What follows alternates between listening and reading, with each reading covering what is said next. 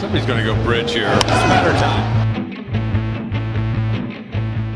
Hello, everybody, and welcome back to the Gone Bridge Podcast, episode 49. My name is Andrew Gardner, joined alongside by Alex Clausen and Steve Brady. Boys, how are we doing today? Back in Durham, baby. Big stuff. Big stuff. Yeah, Gone Bridge will be in person very shortly. But this week, we got a little surprise for you. Clausen, this episode is in person. Some of it is. Not right now, though. This part is not. Unfortunately. Feeling good because we got yet another guest on right now. We told you guys to stay tight, hold tight. We would have another draft pick on the show.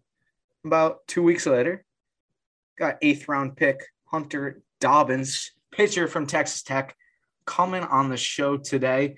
So, yeah, this is a busy episode.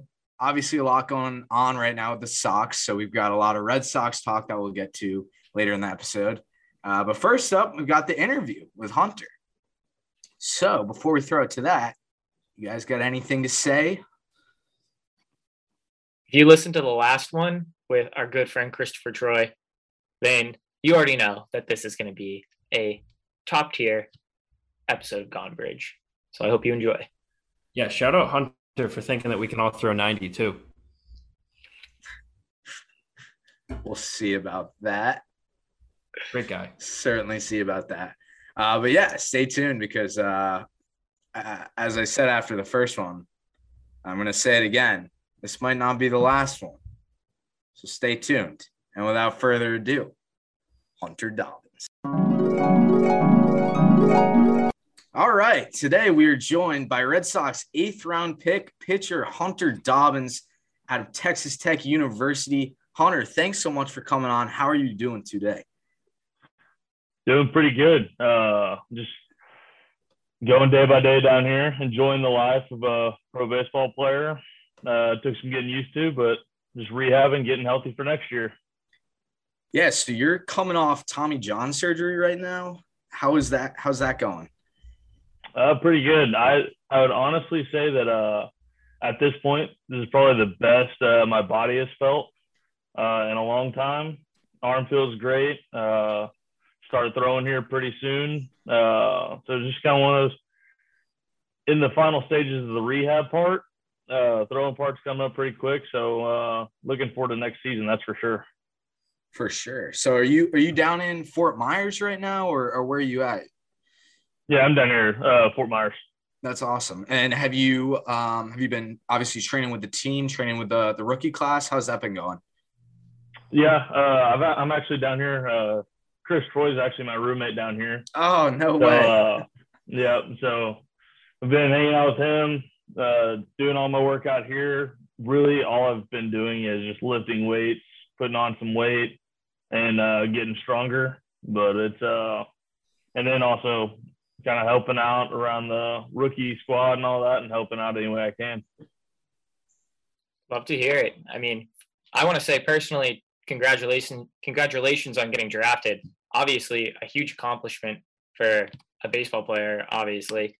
And I just wanted to ask you about the draft real quick and kind of pick your brain on what your mentality was going to the draft. If you have any expectations on where or when you were going to go, just whatever you got.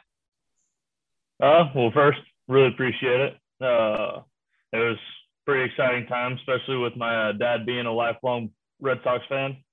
It was kind of a full circle, pretty cool thing. But going into the draft, I had been talking to the Red Sox for a while. Just kind of really liked the fit with player development, all that. It just seemed like a really good fit and really good plan. So whenever the day came, I knew it was going to be day 2, especially with not throwing a single pitch this past year. I knew that I was going to be kind of where I was. So when the Red Sox called, it was a quick yes. Absolutely. I mean, hear it. Yeah. So we go ahead, Steve. No, not you. All you. I was going to back it up a little bit. If you could kind of start taking us through your baseball journey. We know you grew up in Texas. Kind of growing up in Texas. Sports in Texas are huge. How was it kind of getting into baseball for you? I know football is huge in Texas. I'm sure there was a lot of draw to go do that. So you kind of take us through your baseball journey. You can start as early as you'd like, up through Texas Tech. Gotcha. So we'll just start right here. Is my dad was actually a professional ball player. He was all the way up to AAA with the Diamondbacks. And he was a pitcher as well. So he kind of took me under his wing as I came up, taught me how to pitch. He never forced me into baseball. It was just kind of that always was drawn to the game. Like you said, football definitely runs Texas, without a doubt. So got into high school, actually was playing baseball and football. I was our quarterback, ended up tearing my ACL the season after I committed to Texas Tech. So it was, I guess the commitment was good timing. But ended up bouncing back really well from that. Went to Texas Tech as a two-way, as a third baseman. Position-wise, I'm not sure how much y'all keep up with minor leagues around the country, but the third baseman in front of me ended up going 8th overall, so I obviously knew I wasn't playing third base. So started focusing in on the pitching part of that, and at Tech, got to pitch in Omaha my freshman year against Michigan. That was just an unreal experience. I was pitching in front of that crowd. I'll remember that forever. Sophomore year, I was starting pitcher as well as coming out of the bullpen every now and then. Then COVID hit. And then that is actually the last game I have pitched was before COVID hit, which feels like a decade ago. Yeah, seriously. But the last team I actually faced was Mississippi State. So it was like got to face a group of dudes from that team. That was a pretty fun game. But then I was ramping up to be one of our weekend guys at Tech, one of our starters. And 2 weeks before the season started, throwing an inter-squad game, blew out my elbow, and I just knew it immediately. That's a tough feeling. So we know that you've gone from starter to reliever and you've kind of bounced back and forth. You kind of gotten the whole experience. Do you have a preference between the two now that you've kind of gotten drafted? Have the Red Sox given you any indication of where they want you? I think the step one is just to get fully healthy, make sure my arm can hold up and all that. If it was up to me, definitely be kind of the starter role. I've seen that I've had a lot more success through the starter role. I'm kind of one of those guys that the first inning, I won't be topping out, but come fourth, fifth, my velo will increase as the game goes on. Stuff gets better. It's one of those that's if I had to pick, that's what it would be. But at the end of the day, it's whatever they need me to do to help the big league club. Yeah, and you mentioned that your roommate is Chris Troy, who we talked to a couple weeks ago, and he said the same thing because he had Tommy John surgery, and he said when he threw that pitch, he felt it like immediately in his elbow. So have you talked with him at all? Kind of like, I know you're more towards the back end of your rehab process, but I know he's gone through like the same thing that you have. So have you picked his brain about kind of coming back and what he did? Yeah, we've definitely talked about it. I mean, CT and I, we've gotten pretty close. We have those kind of open conversations. The point that I'm at in my rehab, all there's really left to do is keep putting on weight and just start throwing the ball again. But I have definitely asked him, like, hey, that first week of throwing, is there anything that I need to look out for? Like, what hurts? And he just kind of gave me that wisdom, was like, you're not going to trust it at first. You're going to be a little hesitant. You just got to trust your arm, trust your rehab, and just get back out there and throw. Yeah, I mean, absolutely. That's a difficult process, and I'm glad to know that so far it has been going as good as it can be. And so going back to what Alex was saying, just growing up in Texas and being a baseball fan, I guess, being drawn to the game, were you a fan of the Red Sox like your dad was? Were you a fan of one of the Texas teams? What was going on there? So obviously kept up with the Red Sox, just watching games with my dad. But honestly, I was never really like a big fan of a certain team. I was a fan of like certain players. I know like the guy that I watched the most growing up was Ian Kinsler, just because when I started, I was a second baseman, and I was a guy who was in Texas, so it was like just easy to keep up with. But just kind of just watching like pitch on the pitching side, just watching like the great pitchers when I was growing up. This is just kind of what I keyed in on, like starting to like pick little things up, like, oh, this guy throws this pitch in this situation. Oh, he really hammers this when he's on the mound. Just that kind of stuff of just kind of really learning and studying all of the great starting pitchers that did that before me. Yeah, absolutely. So what are you pitching? What are you throwing? I know you haven't thrown in a while, but prior to your injury, what were you throwing for pitches? What was your arsenal like? So I actually throw 3 different fastballs. So I'll throw my 4-seam, which actually turns into a cutter, which is kind of my primary. Then I'll throw the traditional 2-seam with some run on it. And then have been working on kind of finding out how to throw one straight that'll be a couple miles an hour faster, just for, when you want to light up the radar gun, you got to be able to reach back and let one go. Then I'm a circle change and curveball guy with probably a heavier emphasis on that curveball. It's a pretty gross rotation of pitches you got there. So we got, speaking of lighting up the radar gun, the 3 of us have a little bet going that we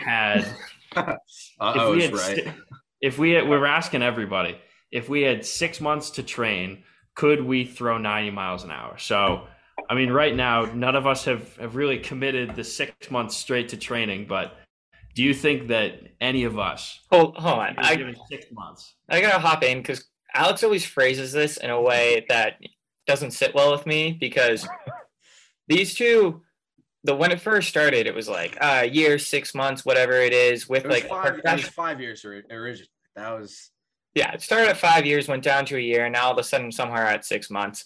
I don't know how that happened. I don't know where that came from, Clausen. But the whole point is, like, if we had a professional pitching coach, if we really focused on it, could we hit 90 miles per hour? And you obviously don't know us and how, like, what our builds are. I'm going to tell you right now that they're not optimal for throwing 90 plus miles per hour. And I'm in the party that I don't think we even have a prayer of getting there, especially now that all of a sudden the timetable is 6 months. I mean, I don't know what you think, being a guy that actually, can throw a baseball professionally. I would love to hear your opinion on this. Well, to the build question is you can definitely look at some pitchers that are in the MLB and you can just be like, how does that throw 95? I mean, the Good build point. one is just kind of like, but 90, are we talking like off the mound or are we talking like crow hop? Like, Oh, definitely off the mound. Definitely off the mound. Crow hop would be kind of a gimme, I think. all right. a gimme. Yeah. I would say like a 15 to 20% chance. Okay. I would give y'all like mid 80s. But that 85 to 90 jump is something serious. Seems pretty big. Yeah. I gotta say, I kind of talk the talk and say that I can do it. Realistically, most definitely could not do it. But who knows? Who knows? Yeah, hey, you'll never know if you don't try. Exactly. Well, that's the thing, is we have no idea where we even sit right now. So the question kind of like, I don't know. We got to figure out our readings. It's an extreme hypothetical right now. It really is. And the way that the bet aspect of this comes in is because I was so in the negative when it first happened. I told these two that I'd like buy them Red Sox tickets if they ever touch 90 miles per hour. So I feel pretty comfortable with my wallet right there. I don't think that's going to happen. Yeah, it's one of those. I would love to see it live when y'all do. Y'all definitely need to like live stream that on something so we can all tune in. All right. But I think the right training is possible. All right. I'm taking that 15 to 20% to the bank. Feeling a lot better. Coming from a pro baseball player means a lot. Putting money on those odds? Right? Yeah, are you Alex? You willing to double down on that a little bit? I mean, I think those odds have to be pretty good. You put $100 on those odds, it's a hefty payout. That is. I'll turn it back to you. How fast can you throw? I think I saw in an article you could throw up to 98. Obviously, you haven't aired it out in a while, but what were you touching pre-injury, and what are your expectations like, within 2 to 3 months once you can finally start ramping it back up when you're back from the injury? So I was up to 98 a couple of months before I blew out my elbow. I will comfortably pitch kind of in that mid-90s range. That's when the cutter and the two-seam play how I like it, especially with my changeup. My changeup will drop 15, 17 miles an hour from my fastball. So just kind of that's where I'm comfortable with my kind of repertoire and how everything affects each other.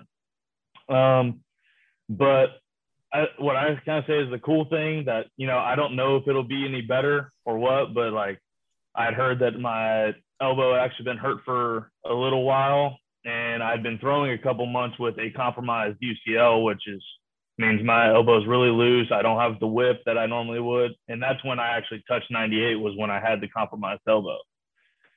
So it's one of those that, with the rehab, the surgery, and the strength program that we have with the Red Sox, I'm definitely a lot stronger. I weigh more. The elbow is obviously a lot healthier than it was. I'm really hoping that there's a day I turn around and see triple digits, but it's one of those, as long as I can get back to where I was, I'm really confident in my kind of pitch ability and kind of ability to help the team where they need it. With that in mind, do you have any guys that you try and emulate, compare yourself to, that are in the majors now that, is there anybody that you like to compare yourself to or hope to be like? Well, the hope to be like one is pretty easy, and that's Jacob deGrom. I mean, I think every pitcher in the world wants to be like that guy right now. Well, I guess not right now, but y'all know what I mean. Yeah. Hey, you two are in the same boat right now, so it's easy comparison. Yeah, exactly. But I think it's kind of it's not your ordinary comparison, but like a guy that's in the bigs right now that has kind of the same delivery and pitch arsenal that I have would be Michael Wacha. I've been kind of like mechanically, he's actually played at A&M. I'm from the town that A&M is. So like I kind of watched him. Maybe that's where it kind of came from. But I would have to say like my delivery and motion, that's kind of who I would compare myself to. So would you, throughout your entire baseball career, describe yourself as more on the side of a power pitcher or finesse pitcher? Up to this point, definitely a finesse, just because the velo is a newer thing.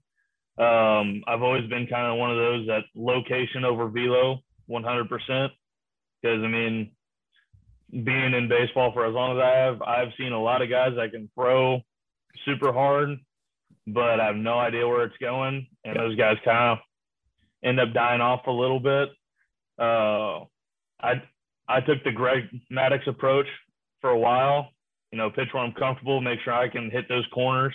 I can throw the off speed. And in return, I would actually say that my curveball is my best pitch. But obviously now with some velo, it's definitely not the most fun pitch. Because I mean, I like reaching back and letting one eat every now and then. But until I see otherwise, I would label myself as a finesse guy. That's worked out for a lot of guys in MLB, especially guys who have, longer careers. And you look at a guy like, I don't know, Zach Greinke, who came up as a power pitcher, but if you want to stay in the league for a long time, you gotta kind of transition your game into that finesse pitcher. We've seen it with like Sawamura this year. He's, I think, like mid to upper 30s. Same thing with Koji a couple years ago. So that's definitely super important I want to kind of turn it back to college. So obviously we've mentioned that you grew up in Texas. I was going to Texas Tech an easy pick because you wanted to stay in Texas, kind of rep like the hometown team, or would you have rather gone somewhere else? So kind of hindsight 2020, now that I'm out of it and just kind of can look back, I wouldn't change my mind for anything. The stuff that I learned at Tech, the coaches I had, the strength, like development, all that is just, in my opinion, unbeatable. The relationships there I'll have forever.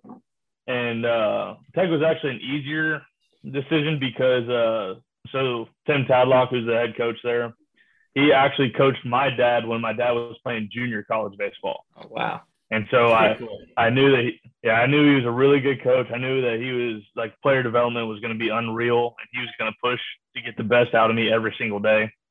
And so it's like one of those, I can't thank those guys enough for putting me in this position. And just like my freshman year, trusting freshman me to go out there on the College World Series stage and just go to try to get us out of it. And it's one of those that can't thank those guys enough. Now, it was definitely controversial because being from College Station, home of the 12th man and the Aggies and all that, there's not a lot of guys that up and leave for a Texas team whenever you're from there. But, it's one of those that I wouldn't change it. There's actually me and another guy from there that he went to UT. So there's two of us that left, so it wasn't just me. But it was a pretty easy decision, and I just wouldn't change it. And growing up, were you an A&M fan? Or were you a Texas fan? I mean, I know Texas was much better than they are now or much better then than they are now. But did you grow up an A&M fan? So my dad's a diehard A&M fan. So I grew up going to those games and stuff like that. But I actually became a Texas Tech fan whenever the first Texas Tech sporting event I ever saw was the Michael Crabtree catch against UT. Okay. Oh, wow. So I saw that, and I was a Tech fan from there on out. So whenever Coach Tadlock went to Tech, I was like, oh, that's the easiest decision I've ever had to make. Makes sense. Did you ever meet Pat Mahomes when he was on campus? I met him once. Yeah, and I can also tell you he's one of the most down-to-earth guys ever. If it wasn't for like the hair and just now knowing what he looks like, you'd never know him by the way he walks around and like carries himself. That's wild. And I mean, he was like, I know he was a first round pick in the NFL draft that year, but I mean, he was never really like projected to be, the top player in the NFL like he is right now. No, but it was one of those, watching him do what he did at Tech was so much fun. As our defense had more holes in it than like Swiss cheese that year. It was horrible. But, the stuff that he was able to do on the offense to keep us in games when we were giving up 40 points, 45 points a game is just unreal. And so it was one of those, it's really cool to see him continue that in the NFL. Yeah, very crazy. I mean, they did a lot for Texas Tech athletics, but you guys on the baseball team in 2020 also did something pretty big too. You're the first Texas Tech team to be ranked number 1 since 1997. So obviously there was no like College World Series that year because of COVID, and you guys weren't able to finish out the season, which we know for a lot of athletes really, really hurt. But what was it like even just getting that recognition as, we are the number 1 team in the country, and how much pride did you take in being a part of that? So it was really cool. Whenever you're told like, hey, you guys are the team to beat, like no discussions about it. I mean, obviously it's really cool. Tadlock, he does a really good job of kind of instilling in us the whole be where your feet are mindset. Just because you're number 1 this week doesn't mean you're going to be number 1 next week if you don't take care of business kind of situation. But it's like one of those that it's really cool to see it, especially because you might have to double check me on this, but I'm pretty sure the 3 years I was there, we never dropped out of the top 15. And so it's just kind of the players that they pull in nonstop and the way that they push us to be the best that we can. It's just kind of that new standard. If we're not in the top 10, we're like, what's going on? And, that's the standard that we want around that program because we've worked so hard to get it there. And now it's one of those Omaha or bust. That's the mindset, and that's how we like it. That sounds like a similar mindset to kind of how Red Sox fans are and kind of how the whole organization is. At least Sox fans don't really stand for those like down years. And I mean, they're pretty tough, as you probably know, they're a pretty tough fan base. Team isn't one of the best in the league. They're kind of right on them. So it sounds like you're kind of used to it, right? Oh yeah. It's one of those that, I'll be right at home because it's one of those that's like the way I look at it is the Red Sox fans aren't like being like down on the team.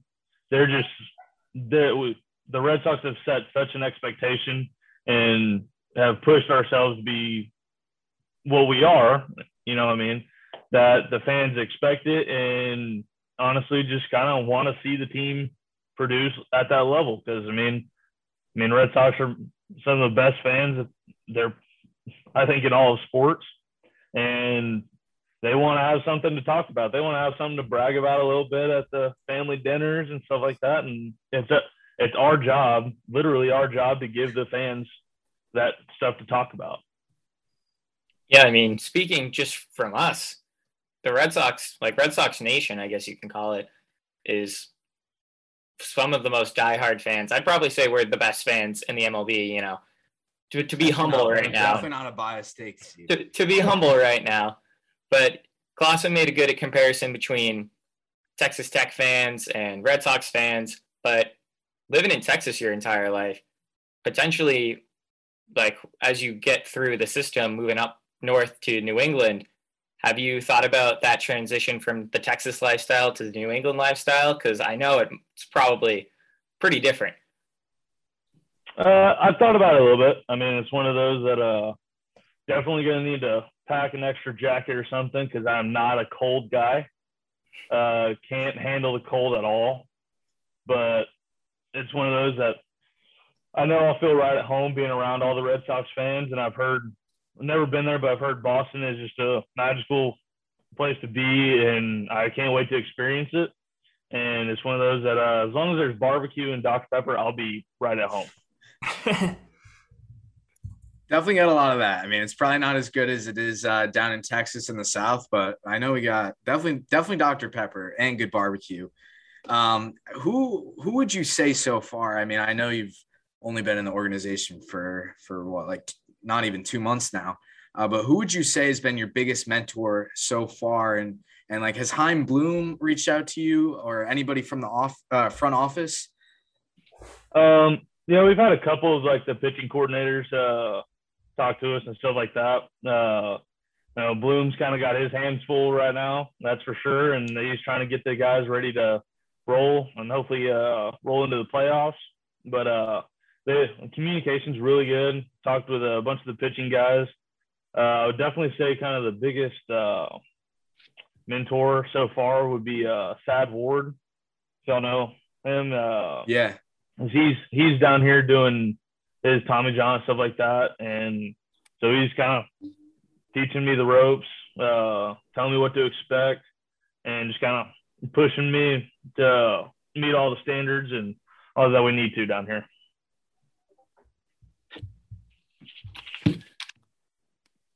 Yeah. So like Gardner said, or Andrew said, you've only been in the organization for 2 months. And I'm sure that it's one of the weirder transitions that anybody can experience. Has this transition been better, worse, seamless compared to the transition from high school to college? I'd say it's been a pretty easy transition. It's one of those that we definitely get pushed really well at Tech, like in the weight room, nutrition, just kind of in our daily work. So like kind of moving over here, they definitely do things different, but like in a good way. Everything's really individualized down here. So I think kind of the biggest transition would just be getting used to the rain every single day down here. especially being a golf guy. It's one of those that it was actually the second day we were here. A couple of the guys and I went to golf, and it was perfectly sunny. And then, I'm not exaggerating here, 10 minutes later, we were caught in the middle of a giant lightning storm. And so being from a guy from the desert that sees rain twice, 2 months out of the year, it was a culture shock. Yeah. But overall, I would say it's been a pretty easy transition. So speaking about your golf game, I played a little bit in high school. I'm not the worst golfer in the world, but I also played baseball for a while, and a lot of kids I played golf with played baseball too. And whenever we would switch to baseball in the spring, the coaches would always kind of get on us and say, you've got your golf swing. And then we'd get to this fall when we play golf, and our coach would say, you got your baseball swing. Do you feel like you got the same deal? What are you shooting around right now? So I'm still getting my swing back now that I'm allowed to play golf. But before surgery, I would say I was kind of a mid to upper 70s guy. I played. Talking 18 or that's my 6-hole round. Yeah. No, but I played golf a lot. Kind of growing up, that was my escape from baseball. Was I would go do some of the youth tournaments in Texas. I actually played golf instead of baseball my freshman year of high school. Wow. So it's just kind of one of those. I went to a small private school that first year of high school. Just needed a break from baseball, so I went and played golf. That was a lot of fun. The next time we talk, I have a couple stories on that. Was not the best planner, but anyways, now kind of getting back into the swing of it. I think I shot an 81 the other day, so finally starting to get back to it. Still pretty good, I gotta say. Better than I can do. And I see behind you, you got some irons behind you. Yeah, that's a buddy of mine stole my bag for the day because he needed one. So he's got all my irons. I think I have way too many clubs here. So I've been buying a bunch of, seeing what works best. By the way, I'll need to go to Costco and get you some of those Kirkland wedges. Those are the best things I've swung in a while. My friend bought a pair, and he said they're the best investment he's had. And he's had, he went from Vokey wedges to Kirklands, and he loves the Kirklands way more. Oh yeah, I can honestly tell you, I spin the ball so much better with the Kirklands. It's honestly insane that you can get 3 for the price of 1, and they're better. Right. Good to know. All right. Well, once you come up to Boston, we'll have to play around, the 4 of us, at some point. So do you have? This is another question we ask all our guests. Do you have a favorite baseball movie? Oh, I have a tie for the top. I kind of have the traditional Field of Dreams. I mean, that's got to be one of your top ones. And then my other one would be Bull Durham. Oh, wow. They're good one. All right. Yeah. Yep. Have you seen? I know a lot of people probably say Sandlot, huh? Yeah, it's hard to beat the Sandlot just because you got the nostalgia factor in it. If you're talking about straight up what's a more quality movie, you could probably say Field of Dreams is better. Probably say Moneyball is better. I know Andrew likes Moneyball, but those are 2 really solid choices. Can't really get on you for those. Oh, yeah. I mean, speaking of Field of Dreams, actually, Field of Dreams game this year happened. That was a pretty solid game. Did you watch that? I did. We all kind of piled into the hotel rooms down here and watched it. And, it was almost like it seemed scripted, just the walk-off home run for the White Sox and all that. I don't think that game could have gone any better for the MLB. No way. So one getting to watch the Yankees lose. Yeah. So one quick final question for you on the line of movies. Have you seen Fever Pitch? I have, but I can't remember much of it. It's a great. Once you make it up, that's gotta be the first thing in the line. That's gotta be the first thing in the movie lineup. It's a classic. You should prioritize other movies tonight. I think you gotta prioritize some other movies first. I'm not gonna lie. It's a little cheesy. Well, that's all I have to do down here is play video games, watch movies. So I'll just start watching all the baseball ones. You big you big MLB The Show guy? You play any of that? starting to. I'm an Xbox guy, so, I haven't been able to play it too long. But I'm starting to get into it. It's one of those. I'm more of a Halo, Call of Duty guy. But, starting to branch out, starting to, acquire some new tastes. We'll see how it goes. Yeah. I mean, I would assume that it's probably nice to kind of get a break, when you're not playing baseball, to not even think about it and play some other games that aren't baseball related. Oh yeah. That's why some of the guys will be arguing about it in the locker room about which player is better. And I was like, guys, we live this. Like, this is our lives. I want to just go back to the hotel and play it all day. I'm like, let's switch something up here. Yeah. So one final question we have for you. What's one thing you want Red Sox Nation to know about you? I would say the kind of the biggest thing is that I know that there's not a lot of information out on me from college, but I'm going to give them my best shot. I'm going to give them everything I got. And hopefully I'll be a pleasant surprise to the organization once I'm healthy.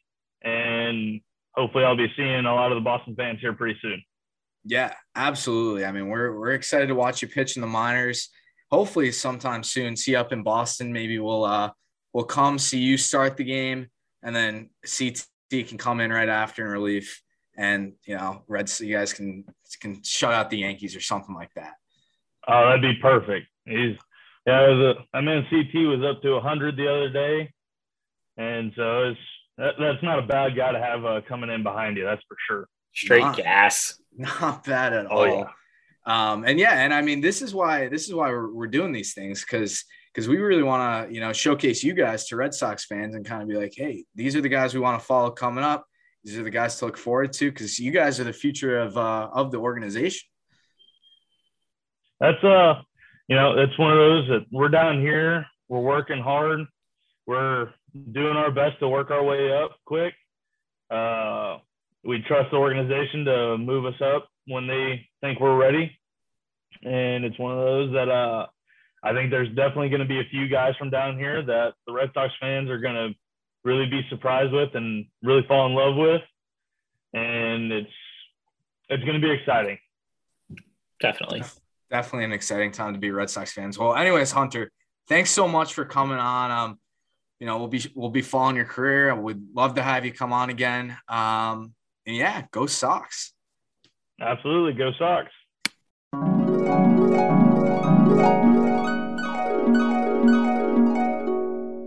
Thank you, Hunter Dobbins, for coming on the show. Another great appearance from a draft pick on Gone Bridge. And yeah, it was a great interview. And if the sound sounds a little weird right now, might be because we're in person right now. Yeah. What? So this is weird for all of us. I mean, at least for me, I'm used to sitting in front of my screen and looking at you guys through the computer, but I can look to my left and right now. It's like it's weird. I can reach out and touch one of you guys. Touching me, touching you. All that jazz. All that jazz. We're living it. Never forget. Living the dream. So hopefully, at least until we go home for winter break, this will be the new normal. This will be the new normal. So a new era for Gone Bridge. Only took us 49 episodes. And so that's big. And obviously I hope you guys enjoyed the interview. But Red Sox have been pretty hot. They've been pretty hot. Pretty good. What are we, 4-2 in our last 6? 4-2 in the last 6. 6-4 in the last 10. That's two game win streak. Winning record. Those are winning records. And to split the series against the Rays is pretty huge, considering the fact that I didn't think that was going to happen. I personally, after we lost the first 2 games and Xander got pulled, fully expecting a Rays sweep, not going to lie about it. I knew Sale was going to come out and perform in Game 3. But, I mean, it's the Rays. The Red Sox have been struggling since the beginning of August. But they pulled the 2 games out of their ass. I really got to give them credit. Well, I guess we can get into it later when we're talking about the outscore impact player of the week. But a lot of guys have been stepping up recently. I mean, ever since we got Kyle Schwarber, he's just been unreal. Yeah. So is Jack Lopez. I mean, Yeah. But he plays second base. I don't know. The amount of unknown guys who are on the roster right now makes me That's unhappy. one of those guys, like you figure when the roster gets depleted, you start to call up those guys that you start to hear about in AAA, like Worcester and everything like that. Yeah. Jack Lopez, I hadn't even heard. like if somebody came up to me and said, is somebody named Jack Lopez somewhere in the 7 levels of the Red Sox organization? I would say absolutely not. Like maybe the Dominican League. Jack Lopez sounds like when you create an MLB The Show or MLB The Show Road to the Show player, and it like says like the generic nickname when you start. Like Jack Lopez, that's the name. That's the name of the guy. I looked it up. I mean, he had like a 5-something OPS in AAA. So they're really digging right now. I mean, who else we got? I mean, not really. Like I'm looking at him right now. 215 at bats. He's small as hell. He's 5'10", 160 pounds. It's like 2 inches taller than I am. Right. Yeah, 4 homers, 40 RBIs, 11 stolen bases, 275 average. Actually, he's not having as bad. 745 OPS in Worcester. What was I looking at then? 700, mid 700 is not terrible, but It's I mean, in serviceable. AAA, Just never heard of this guy. Yeah, no, I know. Honestly, I said this to Clausen the other day. I was like, we need Zue Lin back. I think you said that to me. Did I say that He to you? definitely not No, said yeah. it to me. I think you I'm said trying that to to me. remember. Yeah, but I miss Tsunami. That guy was awesome.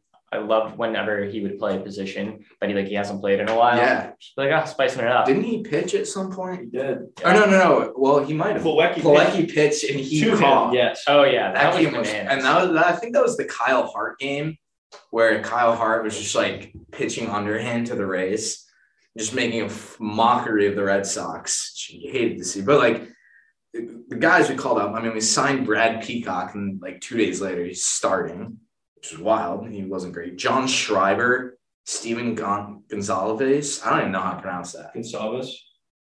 Gonzalez. I don't know. I have no idea. Stevie G. Good old Stevie G. He pitched for the Twins a little bit 3 years ago. Sounds like he's just a great guy for Portland. Yeah, I mean, there's just a lot of random. I mean, There's the a Red lot. Sox organization is huge. Baseball just has Oh, it's so many huge. people involved in making the Red Sox organization like a thing. So you got a Jack Lopez in there. You got Stevie G. Like, Yeah. Well, I mean, Stevie G, Jack Lopez taking down the Rays. I feel really all over the place, just like in general with this recording. Like the Red Sox, obviously, who got COVID? We had Sawamura, Xander, Kike, Arroyo. where it was a close contact. I don't know if you ever got. I think he positive tested tests, positive did he? too. Yeah. Matt Barnes. Matt Barnes, yes. I don't know. Probably a couple more people. Like, just can't think of who they are. I can say though that the Yankees. Remember when the Yankees got nailed with COVID, Mhm. Yeah. and then what happened when they all came back? Did they get hot? They got very hot. They got really hot. So if you look at it, we still have the marker. Oh, we got Yeah. the marker. It's Also, gonna be a clip. Perez was the other guy. It's gonna have to be a clip, folks. Professor Alex in the building. Go ahead. Oh, what is going on? So if we're looking at this in terms of the hotness scale. Yeah. Call it the Alex Clausen hotness scale. You have to speak up. You get further away. So when we're the Yankees, if you're starting, I mean, they weren't very hot to start. So you got to like, this is a chart. You got to start them like maybe like here. Really not that hot, folks. Oh, the mic's in the way. You also got to describe the picture. All right. So This is a podcast. Yeah, for those that are listening at home, I just drew a nice little graph. And you can say about like 2 inches from the bottom, I put the Yankees just because they weren't very hot. And then we get COVID and the Yankees like shoot down to the other end and they get hot. You know, they start, for those watching at home, A lot of axis going on the. from here to here. I mean, that's a pretty solid jump. That's about an 8-inch jump for those listening at home. We might have, That's pretty hot. There's a lot of action going on the x-axis. There is. we might have to make a YouTube channel. So when you look at Boston, for those listening at home, another graph with the words BOS right underneath, and about probably 4 inches up, right about halfway through. The Red Sox were pretty hot. For those watching at home, we're right about here. So would you say that like the left is the start of the season? Yeah. Okay. I mean, this is like pre-COVID. So then the Sox get COVID. to describe the point of the first marker, it's pretty left to signify the beginning of the season, and it's like halfway up the graph. Shameless plug. Follow us on Instagram if you want to see this. Akon Bridge Podcast. Continuing on, post-COVID, I mean, the Sox really can only get that much hotter. Like, we're kind of breaking the scale. I mean, for those listening at home, you got to understand the scale only goes so far. You're really pushing the boundaries of how hot this team can get. Once you get COVID in your body, you're indestructible. Can you put another marker for in between those two? Okay. That is just simply untrue. You put them in, you said in between. No, I meant like date-wise. Oh, all right. So we'll call this what? Like, when did the Sox stop getting hot? Like late July, early Right August. after the All-Star break? Yeah. We'll call this like July 24th, Okay. just for kicks and gigs. Oh, a lot of gigs going on. And then we'll call it about September 9th, give or take. September 10th when they all come back. Okay. September 10th. I mean, once you hit September 10th, folks, in a week, this team is just going to be astronomically hot. Okay. So you heard it here first. not the best segment for a podcast, considering how visual that was. And God only knows how the audio just suffered. So We'll see. That might just be a visual only. Maybe we'll cut that out. oh yeah, we'll see. I think It's part of the show. I'll talk to you in post. All right. But what was the last game that we talked about before The last game this recording? was during last. So when we were recording last time, it was right before that game against the Guardians, the first game that we won. So we haven't talked about the Guardian series at all. Didn't talk about the Rays series at all. So the Red Sox on the 7-game road trip go 4-3, which again, with all this COVID stuff going on, which has been killing the team, is wildly impressive, honestly, especially because 4 of those were against the Rays. Clausen, what's going on? Just tried to look at Garrett Richards on MLB stats, and it gave me an error page. Garrett Richards has been really good out of the bullpen. We are sorry, it's been but very you reached good. an error in this page. Apparently, MLB stats does not like Garrett Richards. Oh, Yeah. So first game against the Indians, the Guardians, whatever. Jesus, Steve, come on. You got 4-3 Boston, Eddie Aces with Eddie's been looking solid outing. a lot better, I will say. It's a solid outing. Let's see exactly what his stat line was. Just kidding. Not gonna find it. Eddie went 7 innings, gave up 3 runs, only 2 strikeouts. But Was that a quality start? that's a quality start, Steve. That's a It's a quality quality start. start. That's all you need. For a guy to go 7 innings, I mean, it's pretty rare at this point. Eddie was dealing, and then Richards came in for the hold, 2 strikeouts, and then Ottavino came in for the save. He's got 9 saves this year, actually maybe even more now, which seems like a lot. And then Saturday against the Indians, 5-3 win in extras. Another good one. Who started that one? Evaldi started that one. 5 1/3, 6 hits, 2 runs, 7 strikeouts. And then an absolute what do we have? 7 guys come out of the bullpen after that. Whitlock got the win. And then the last game against Cleveland, that one should have won that one. That was a mess. You were just talking for so long. I'm sorry, you lost me. Go Sox! So, all right. Game 1, obviously, 4-3. Then game 2 against the Guardians, excuse me. Excuse you, Clausen. I was looking at fantasy. And then you got Boston, 5-3. That's a Garrett Whitlock win. Another save for Ottavino. What are you talking about? Fantasy update. We're no longer in first place. Our team mimics the Red Sox in real life. I was also going to go pick up Garrett Richards because I haven't looked at the fantasy lineup in like a month. And Yeah. we are no longer – we're in third place? Yeah. We're in fourth place, sorry. Ronald Acuna going down really hurt That us. hurt us. Pitching staff, having Michael Pineda as your ace, wouldn't recommend it, honestly. Yeah. Actually, no, Flaherty's back, but he's been okay this year. Then game 3, Cleveland beat us 7-5. blew it. We were up Yeah. 5-0. Yeah, that was a tough bid. But we probably shouldn't have won one of those games when fucking who was it that hit that home run? I'm trying to think. A random guy. Oh, Arauz. Yeah, Arauz. So, Jesus Christ. great. Like, I couldn't tell you a more unexpected home run in recent memory. Like, that's a guy that comes up to the plate and you're like, all right, this guy's going to hit a dribbler to second base. You just know it's Automatic out. Yeah. And another guy who I always feel like that when he comes up is Vasquez. I don't know why, but he steps up to the plate. I was thinking about that a couple of days ago. He was one of the best catchers in the league when the season started. And now it's just No, over the past 3 years, Christian Vasquez has been one of the best like two-way catchers in the league. Well, yeah, it's been top 3. He was so good when the season started, and now he's like just leveled off. Yeah, his hitting. I mean, he had a 3-hit game against the Rays. Yeah, he did have a really good game there. I mean, after that 2019 season, when he hit like 20 home runs. I feel like that's what the expectation was coming into the season. But that was like juice ball. That was, yeah. So. I've heard a couple ideas of letting him go after this season. What's his contract looking like? So he has an $8 million club option, I believe. And some people are saying just roll with Plawecki and then have Wong as your backup because Plawecki's been, really good offensively. And then Wong, is one of the better catching prospects in baseball. And then you save like $6 million, which for Chaim Bloom, that's like a lot of money. I don't hate it, but I feel like you're splitting a lot of hairs. Yeah. Vasquez is going to be relatively cheap, I think, for how good he can be. Right.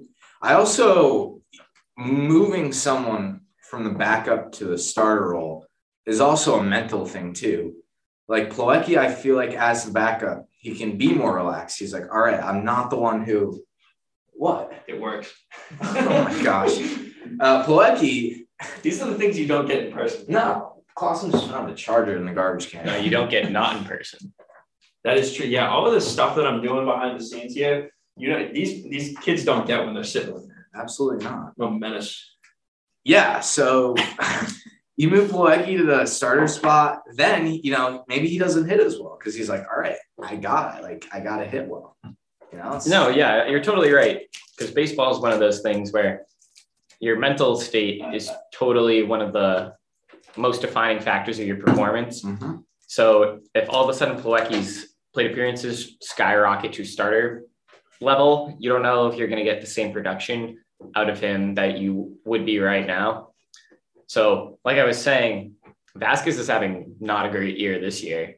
And if his contract is up after this season, then I don't know how much he's going to be able to demand on like the free agent market.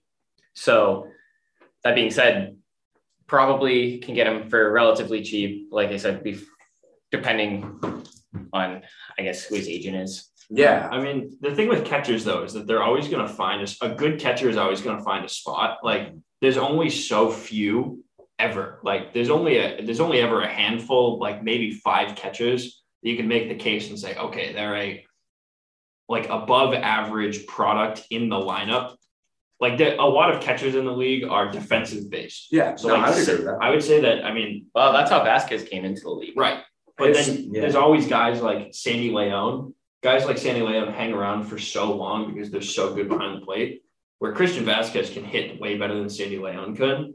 So he's not going to have a hard time finding a job. Yeah. Well, look at a guy like Yadier Molina. Obviously he's a Hall of Famer. Yeah. He's a good offensive. He's a great offensive catcher, but he's a good offensive player. But he's probably a top 3 defensive catcher of all time. I saw a stat somewhere on Twitter a couple of weeks ago where in the last 15 years since he's been on the team that the Cardinals have had by far the fewest stolen bases attempted against them just because of that, just that. So I don't know. I could take it or leave it, honestly.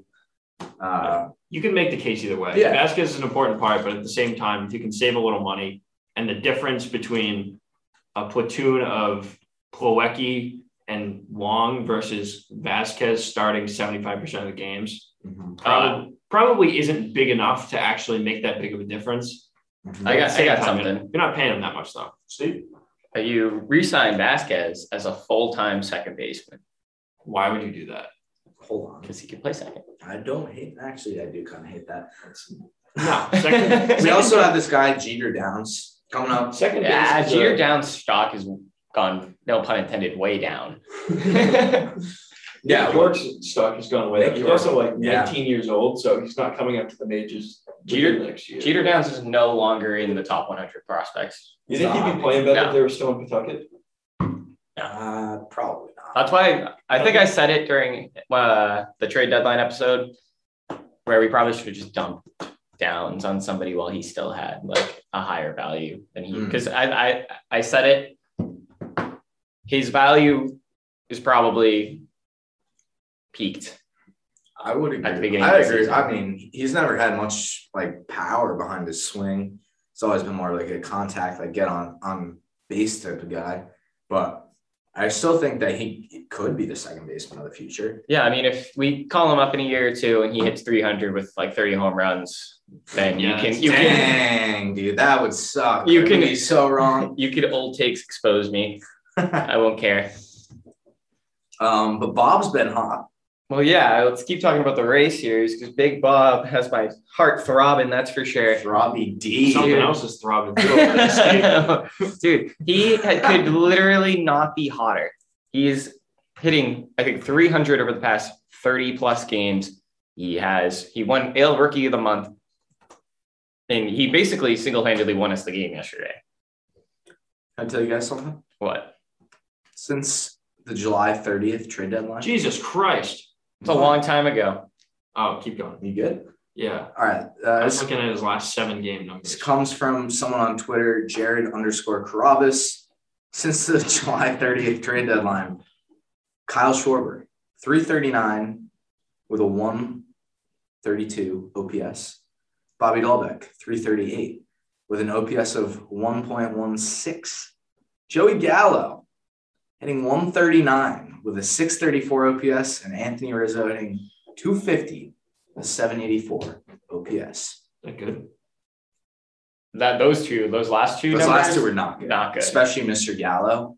Yeah. Not good. A lot of people have been getting on Bob this season about how good he's been playing. You know, there was a lot of expectations about him being the rookie of the year and all this other BS. And we never really got that down on Bob at any point. There were certain points where, you know, you call it like you see it. Bob started out slow, but he's like a train that gradually was picking up speed, just chugging along, and now he is flying down the tracks. So, I mean, there's a lot of expectation for Dahlbeck because they have Tristan Casas, who's supposed to come up and be a great player. Yeah. So it's kind of showtime for Dahlbeck. Like he either performs or he doesn't. Right. Well, and that's not us like shitting on him. That's just the reality of the situation. If he wants at bats in 2 years, then he has to perform for those 2 years up until then. Well, that's what I've made an argument so many times this year, that I love the healthy competition on this team. And when Bob was struggling, well, I guess he wasn't struggling as much at the time when they brought Travis Shaw in. But yeah, you need to perform to stay on the team. As stupid as that sounds, that's what's going to keep you on the team. And you look at a guy like Chavis, who also, he had opportunities, you know, most of 2019 he was up. 2020, he was on the team. 2021 starts here in the minors. Can't really do anything for the Red Sox, and he gets shipped off to Pittsburgh.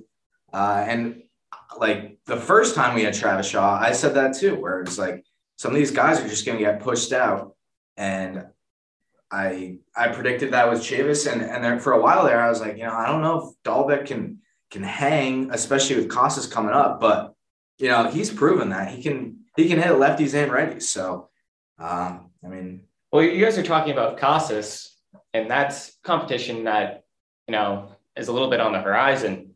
But once the trade deadline hit, we brought Kyle Schwarber in to potentially be our everyday first baseman and to almost just push Bob out. And he noticed, or he knew that it was either turn on the gas or get out, essentially. And Kyle Schwarber and Big Bob are now both raking. So you gotta find room in the lineup for both of them. That means that you either have JD or Schwarber in left field, which neither of them are great options, but you have to say that JD is a little bit better with the glove out there than Schwarber is. But that kind of puts you in a predicament with, I guess, Kike has to go back to second. Yeah. When everybody's healthy, like Kike's got to go back to second. I love him in center, but I mean, you can't put like Verdugo at second. No, but I would rather have. Should I draw it up on the board for the people again? Absolutely not. Say it in the mic. I mean, right now you can't move Dahlbeck out of first. He's going to stay there. And then I would rather have Arroyo at second.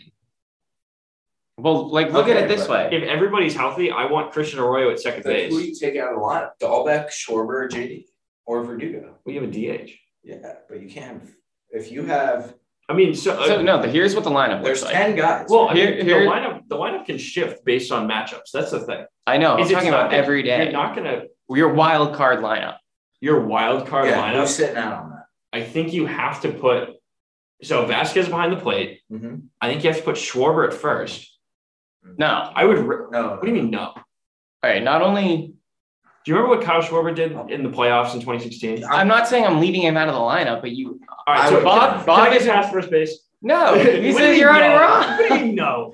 Where are you putting Bob? On the bench. What? No, absolutely not. No. So you have Christian Arroyo goes to the bench. Yeah, Without 100% question. Christian Without Arroyo. question. he is easily the most clutch player on this team. I'm not saying you can't pinch hit him in the Over Kyle seventh inning. Schwarber? I mean, Kyle Schwarber. Kyle Schwarber plays first base. No. So No, you go come on. Schwarber at first, Arroyo at second, the left side of the infield. Jesus Christ, you're walking in the dugout, and he's not starting over either of those two. And then you have to have It's a quote card. Kike in center, Verdugo in right, and then What about Renfroe? Renfroe in right, Verdugo in left, and then JDS to DH. So Schwarber's not in the lineup. Oh wait, Schwarber's you're at first. Who's on first? Yeah. What's on second? Okay, hear me out. This is more of a look ahead to next year. Would you rather have re-sign Kyle Schwarber, or if JD opts out? Would you rather have Schwarber over JD? Look. First, before I get into this, here's what also the lineup. I will preface this by also saying that if JD is gone, you could probably call up Casas too. No. So hold on. We're not there yet. We're not there yet in this Such a conversation. Bloom move. Jesus I will Christ. say- Closet. I will say that. Here's the To lineup get for the rid- wild to get rid card. of- To get rid of the big slugger with the big money in JD and sign Kyle Schwarber. Kyle Schwarber is going to garner some good money this Yeah, he offseason. definitely is. After Maybe this a year season, left. Also, I will say really He quick, does have a Steve, year before you go, on Fangraphs projected for next year, Kyle Schwarber, who's on first? Next year, Tristan Casas is projected on Fangraphs to play more games than JD Martinez and hit the same amount of home runs. So, again, that's projection, but I'm just putting Wouldn't that make JD better? Double-A? Good one, Clausen. Okay. No, for the Boston Red Sox. So here would be the lineup.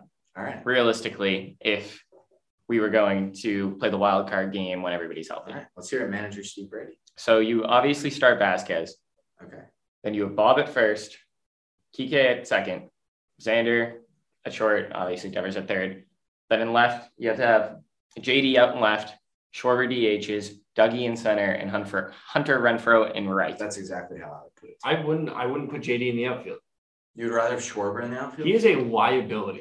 Oh my God, I mean, Schwarber's so bad Do defensively. you remember Gardner? Remember that game we went to a couple Yes. days ago? There was a line drive hit maybe like 10 feet to the left of JD Martinez, and he ran in on it and almost missed it. He did. But listen, I'm not saying either of them are good in left field. Do you remember what happened when they put JD in right field during the 2018 World Series? Do you remember how many balls went over his head because he washed them in the lights? Do I care though? Because the Red Sox won the World Series. No, I mean, it doesn't really matter, don't. I but, really like, don't. I really don't. It's you don't have a good option either way, but JD Martinez is such a blatant liability in the Oh field. my God. Okay. Do you know who you're comparing him to? I realize that I'm comparing It's- Okay. We I learned re- about this in class. Opportunity cost. The opportunity cost of having JD out in the field does not, or let me say this. The opportunity cost of having a better left fielder and having Christian Arroyo in the lineup over, say, Kyle Schwarber in my opinion, does not Well, Kyle outweigh. Schwarber doesn't come out of the lineup in mine. Well, then instead of Bobby Dahlbeck, does not outweigh putting JD in that. So wait. Here's the other thing. All right, so Garrett Cole would have to pitch in a wild card if they're playing. Well, here's the thing. I will say this about the Bobby's wild card. a righty. It's not always the eights because you got to Bobby get gets there righties. first. You got to get there Does first. he? Like the Red Sox, you can't. Like, what if Cole pitches the last game for the Yankees? He's Just gonna get have him? to start. You can't. I'm If you're wondering- Aaron Boone and you get to the end of the season and you're so inept to put Garrett Cole to start a regular season game when you're already the lead wild card. I mean, If obviously, you're gonna start Garrett Cole with like 3 games left, knowing that you have a wild card game to go play, you're a fucking idiot. okay, but I'm saying if, like, say for the Red Sox, if we're going into the last game of the season tied with the A's, you got to throw Chris Sale, right? But Yes. then that makes it, Yeah. because you got to get there first. So I'm just saying, like, you got to play out the season first. Like, Well, yeah. obviously, we'll see what happens, but Oh, that was a lot. That was just got me hot. woo. So Tristan Casas starting first baseman next year. That's what I'm hearing, or starting DH. But or going move. back to your question, I don't even remember what my question was, to be honest. Kyle Jason- Schwarber was brought right. into Boston, I think, to take over for JD after JD is done. I don't know if that's going to be immediately. Like, It's gonna have to be short term because you have so many power guys coming up in the. well, a guy like Fine. Blaze Jordan is going to be up here until 2024. Well, no, but like, yeah, you have a gap of 3 years to fill. Yeah, Schwarber's going to Yeah. bridge the gap. Well, yeah, that's what I mean. Consider it short term. Is he going to go bridge the gap? He could. He could. I mean, I love Schwarber. He's far exceeded my expectations, and my kind of like thoughts on him. Not like, I guess, like, not like stereotypical thoughts, but you kind of look at him and you're like, oh, this is probably a guy who strikes out a lot, like doesn't get on base a lot, hits But that's been the opposite. right, and he's done that for parts of his career. Like when he came up with the Cubs, that's what he's done. But he's totally evolved as a player where he can get on base consistently. Like when Klaus and I went to the game, he went 1-for-1 with 4 walks, and he was just He like, just gets on base. That's he's why got- you need him in an all. he's got That's no- why you need him in a wild yeah, card game. he's got such an Yeah. elite feel for the strike zone, like phenomenal. I was also looking at something the other day on Fangraphs. What was it? It was like Schwarber is in like 30 more. If he has 30 more at bats, he will probably pass Bob with the amount of walks that he's had this season, and Bob will have had like 300 more at bats. And this guy is just a walking machine. Yeah, so like I said, I want Schwarber back. I love JD, and I hope JD is around for another year or two, probably.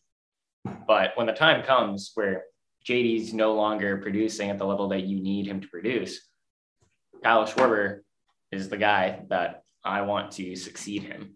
Absolutely. Yeah. There's going to be some interesting decisions this offseason. I mean, between that, JD, I've also heard rumors of him opting out, and then the Red Sox are signing him to like a 3 or 4 year deal. Yeah, So I wouldn't hate that. I wouldn't hate that either. I wouldn't either. You just have to, I would front load that contract for sure. Oh, yeah. You have to.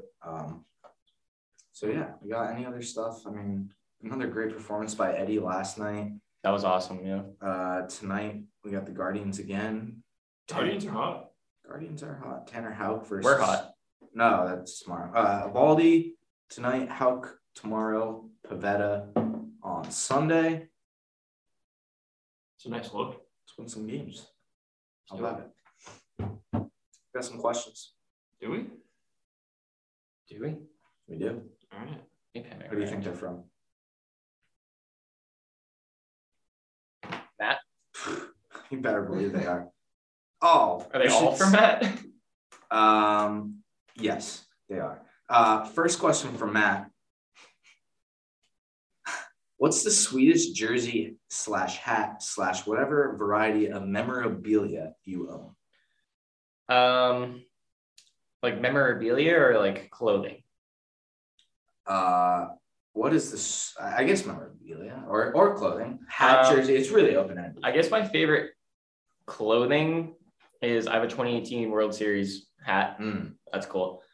And then I would probably say I have a good amount of sports memorabilia. I have a signed Deion Branch picture, I have a signed Gronk jersey and ball, and I have a signed Xander bat. So That is sweet.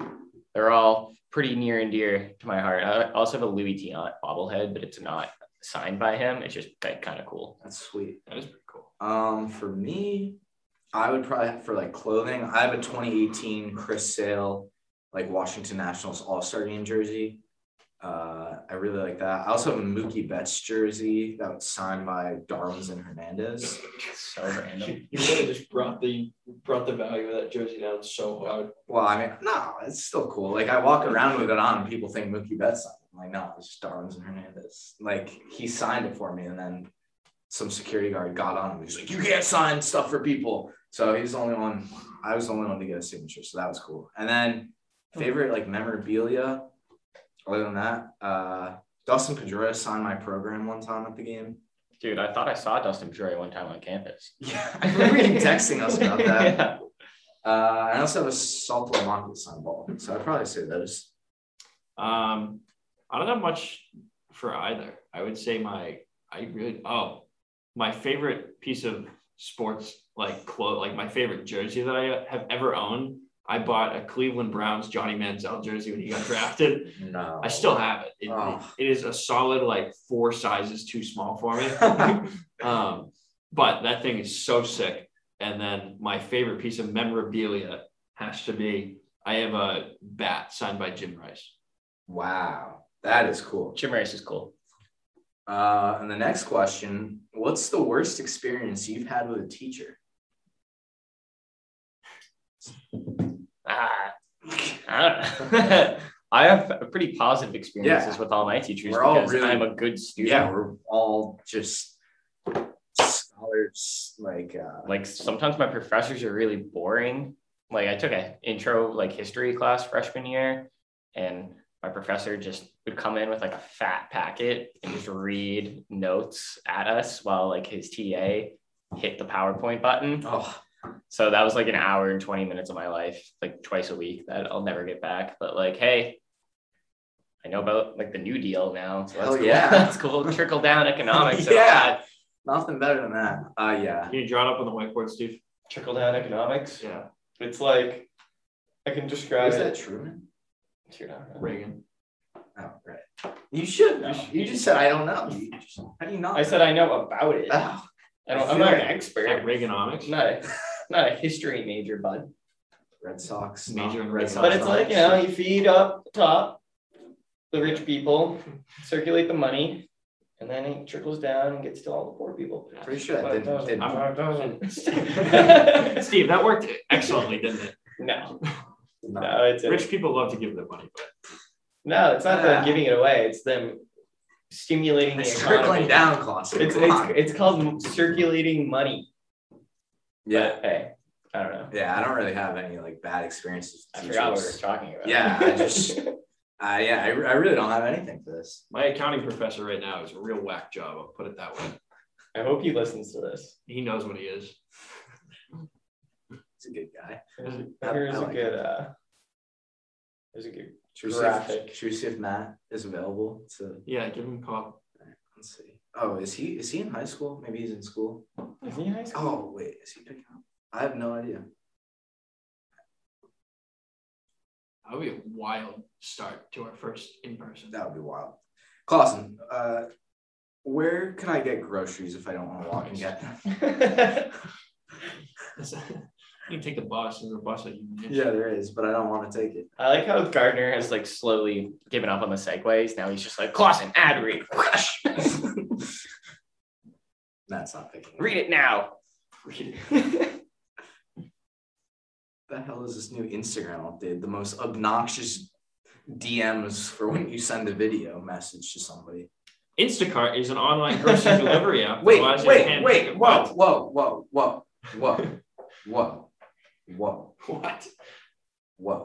What?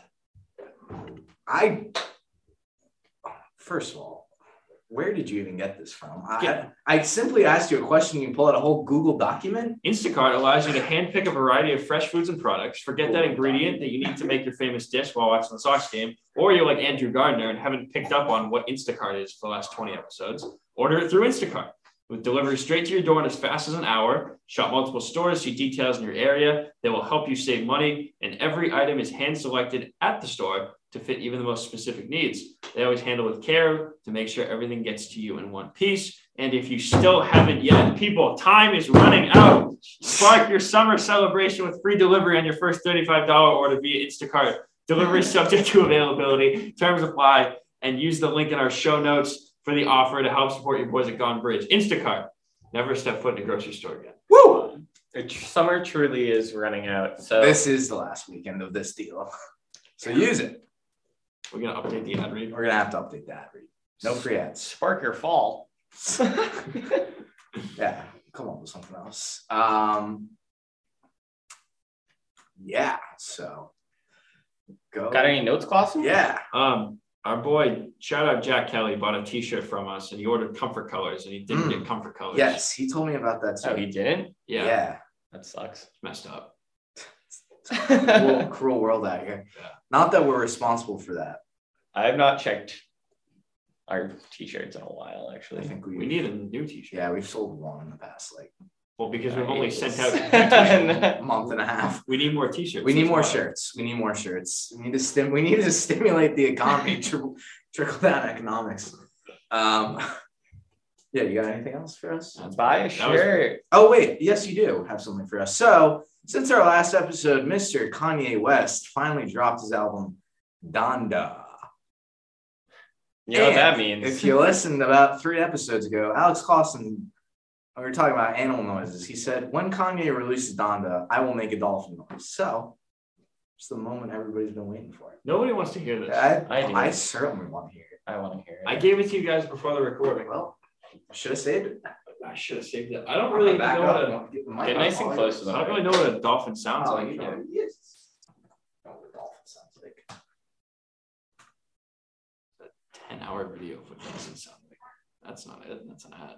Dude, No no forgets. Hey. Gombers Podcast is presented by Terry's Fireworks. Terry's Fireworks. Don't blow off your fingers. Back it up, Terry. Turn that off. Dude. You really want to hear me? Just make the Make noise. a noise Boss. and get it Why over you- it. It's like, yeah. Woo! That was good enough for me. Oh, All right. Kanye. Great album. Not worth it though. I thought it was good. Off the Grid. Great song. Yes. Don't forget so. Anyways, Alex Cora, Impact Player of the Week. What do we got? You know, it sounds like we're ripping off Section 10 when we say no free ads. that's not true. That's not true at all. I mean, but how can we rip something off that we started? That's what I'm saying. Yeah. That's what I'm saying. I don't think people are saying that. Has anybody ever said that to I you? don't know. I'm just setting the record straight. All right. I feel like we've mentioned that before. But No free ads came out of one of these brands. I actually can't remember who it was. I think it was might have it been was you. Definitely you. But anyway, ACIPOTW. Hell yeah. I got, for the first time ever, in a positive fashion at least, Garrett Richards. Fuck yeah. Garrett Richards, in a time of uncertainty, in a time of drastic need of bullpen help, in a time when it seems like everybody that you could trust leaves you out to dry. There's one man that has been consistently good. That's Garrett Richards, because he has brought the good stuff out of the pen every single time he has come out of it this season. He has pitched to the tune of a .69. I think it was 0.69. Nice. Out of the pen. And that, my friends, is the good stuff. So you know what I'm going to give him? You're not going to give him a score, are you? I'm going to give my guy, Garrett Richards, a .69. Ah. I thought you were just going to give him good stuff. No. My Alex Cora Impact Player of the Week does not go to somebody on the active roster. In fact, it doesn't even go to a human. In fact, it doesn't even go to something that you can see.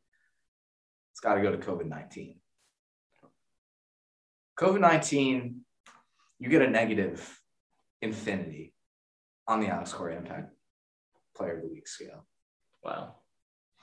Get out of here. Get out of here with that. Yeah, come on. Awesome. I wasn't going to pick Bobby Dahlbeck because that seemed too obvious, but then nobody picked up Bobby Dahlbeck. So I feel like I have to pick Bobby Dahlbeck. As you scroll through a completely other player's page. Yeah. What was I just going to look up? I don't know. Is Bobby Dahlbeck good? What sport does Bobby Dahlbeck play? I'm Google searching right now. Am I?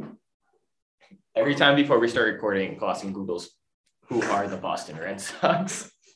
Is it? Just pulls up the Oh, roster and he's like, I can't remember any of these guys. What did we say for Eduardo Rodriguez on strikeouts? Oh, what was that line? He's definitely over. 175. No, let me pull it up. It was maybe 183, I think. No way. I feel like it was less obscure than that. All right, let's see. It was 175.5. All right, so he's at 156 right now. Oh, he's going to hit that. So how many starts do you have left? Probably 3. No, more than that. 5? 5 or 6? How many games? Not 6. 30. They've got 30 26 games. games left. So 5 5 starts. starts.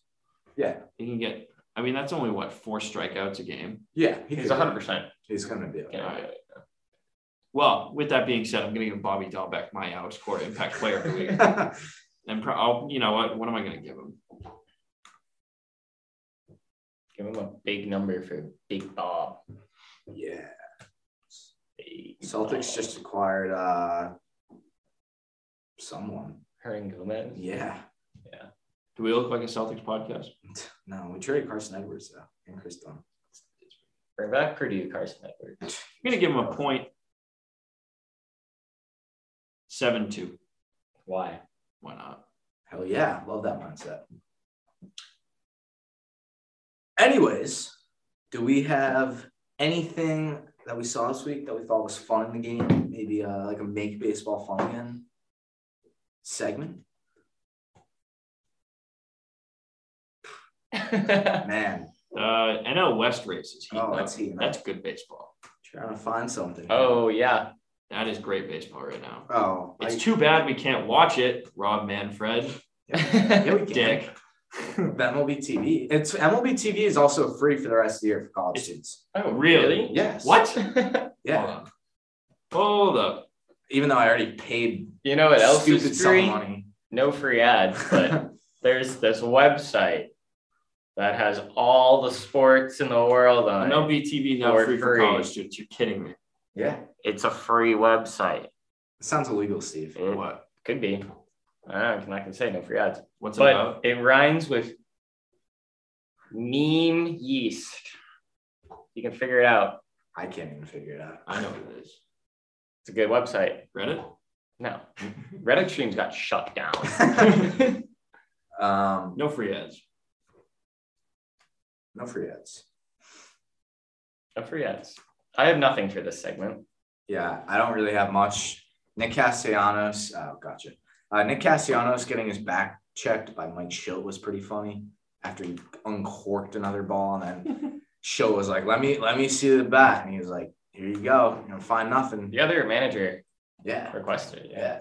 Mike Schilt. You signing up? Yeah. Trying to think of a password that's fitting. What are you signing up for? Anthony Rizzo sucks. 24. What are you signing up for? MLB TV. Should we close out the ninth? Yeah. Closing out the ninth. I'm trying to think. I got 2 things. Should I make my password? I don't know. I don't know. Let's not talk about it right now. Stanton sucks balls. Let's see. Closing out the ninth. Obviously, another great interview with the draft pick. Hunter Dobbins was awesome. Hoping to see him in the Ooh. big sometime soon. What else?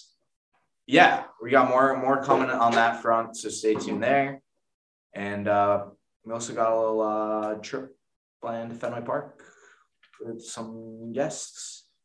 Stay tuned to find out who they are. It's a surprise. They do not play for the Red Sox. Yeah, you're right. They don't. Because if they did, that would be weird. They'd just be like sitting in the stands with us. It's like, bro, don't you have somewhere to be? Aren't you on the clock right now? What's on the clock? My closing out the ninth is just endured the first week of classes Mm. at the University of New Hampshire. Senior year. Yeah, you're not supposed to say the S word, but Right. thanks for reminding me. It's the last time I'll say it. That was not fun, if anybody was wondering how that went. And the other thing that I was going to say is something I can't remember. Go Red Sox. Yeah. First in person recording. Have a good weekend. Woo! Clausen? Awesome. What? Apparently, I already have an MLB TV account. So yeah, that's my closing out the ninth. Apparently, I already have an MLB TV account. That's awesome. Yeah. All right. Go Sox. Go Sox. Big game against the Guardians tonight. Another big series against the Rays. Also, next week is episode 50. What are we going to do for that? I don't even say that sarcastically. Like, I don't even. Well, don't we have kind of a big thing planned? Oh, that's 2 weeks. That's 2 weeks. Let's The just 17th. Let's just cancel next week. I almost want to take next week off just so that we can. Build the hype. Maybe we do like a. We'll talk about this Maybe later. Maybe we do a live stream instead next week. We can talk about it. Yeah, we'll talk about it later. We can do like an Instagram live. All right. Yeah. We have to save episode 50 for this big event. It's going to be a big event. You know, I think you guys will enjoy it. And I know for a fact there's going to be a lot of good content coming out of Fenway Park that night. A lot of good content. Well, anyways.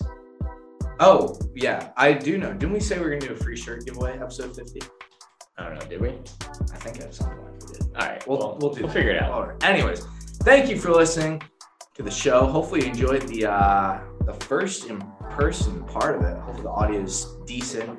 And don't forget to follow us on Instagram at Gonebridge Podcast and Twitter at Gonebridge. Don't forget to download the episodes wherever you listen to them. Always appreciate a little review on Apple Podcasts. We'll be back sometime soon with episode 50. See ya.